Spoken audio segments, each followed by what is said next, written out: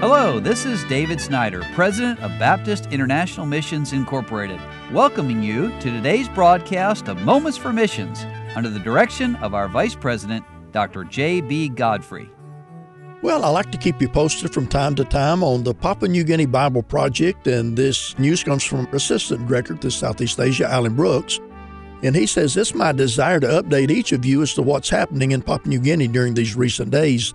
The majority of the countries in Southeast Asia are closed, which stops all international travel into Papua New Guinea. And I'm glad to report that the national pastors and workers who have assisted in this project are continuing to work to the best of their ability to continue the Bible distribution. Students and teachers are receiving their own Bibles even during these trying times, and the gospel is being preached. My great desire is to get back to Papua New Guinea so that I may be able to be on the ground to coordinate the distribution of the Bibles that have been shipped there already. Although technology has enabled me to continue to coordinate their efforts during this continued pandemic, there's nothing quite like hands-on work. Veteran missionary Mickey Srimshire and I are actively working on new visas and special permission to return. It's slow, but it's a continuing process. There are approximately 200,000 Bibles left that are presently in storage out of the 1 million Bibles already purchased. Our mandate from the beginning has been, as long as we have money, we'll continue to buy Bibles.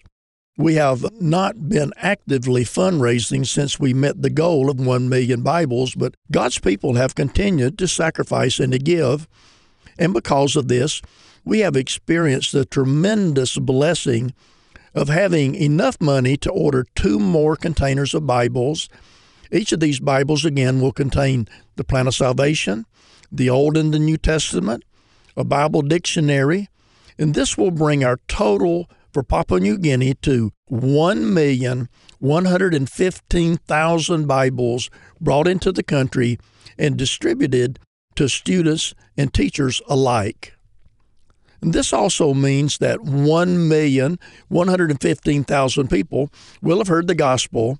Amen and amen. And I'm not trying to correct Brother Brooks, but I think that number is probably a very low estimate because I've been there as well helping give out the Bibles. And very often when we're in the school, in the cities giving out Bibles, the students are outside, and sometimes we're up near the fence around the school, and many local people are standing outside listening as we share the gospel. Let me just remind you that not only did the government invite us to come and give out these Bibles, but they also invited us to come and go to their colleges, universities, and high schools, and now in the middle school to preach the gospel. For they give us 45 minutes to an hour to come in and preach and share and then give out the Bibles.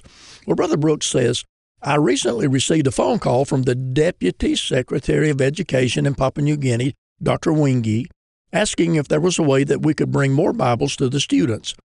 There's a tremendous need in our schools, especially since we have started a new curriculum called Christian Character and Values Education. This curriculum is a direct result of the Bible Project and is now being taught as a core subject in the schools. Praise God for that. We'll continue to pray that they'll be able to get their visas, Brother Brooks and Brother Srimshire, and that they will get special permission to re-enter the country, and for the national pastors working with them, and for the people who have been infected there by the Delta variant in the country, and then continue to pray for the financial support as they give out the rest of these Bibles. And we just thank the Lord for what He's done in the country of Papua New Guinea. You've been listening to Moments for Missions. For further information, please write to BIMI, P.O. Box 9, Harrison, Tennessee 37341, or call us at 423-344-5050. Or you can visit us online at www.bimi.org. Until next time, may the Lord richly bless you.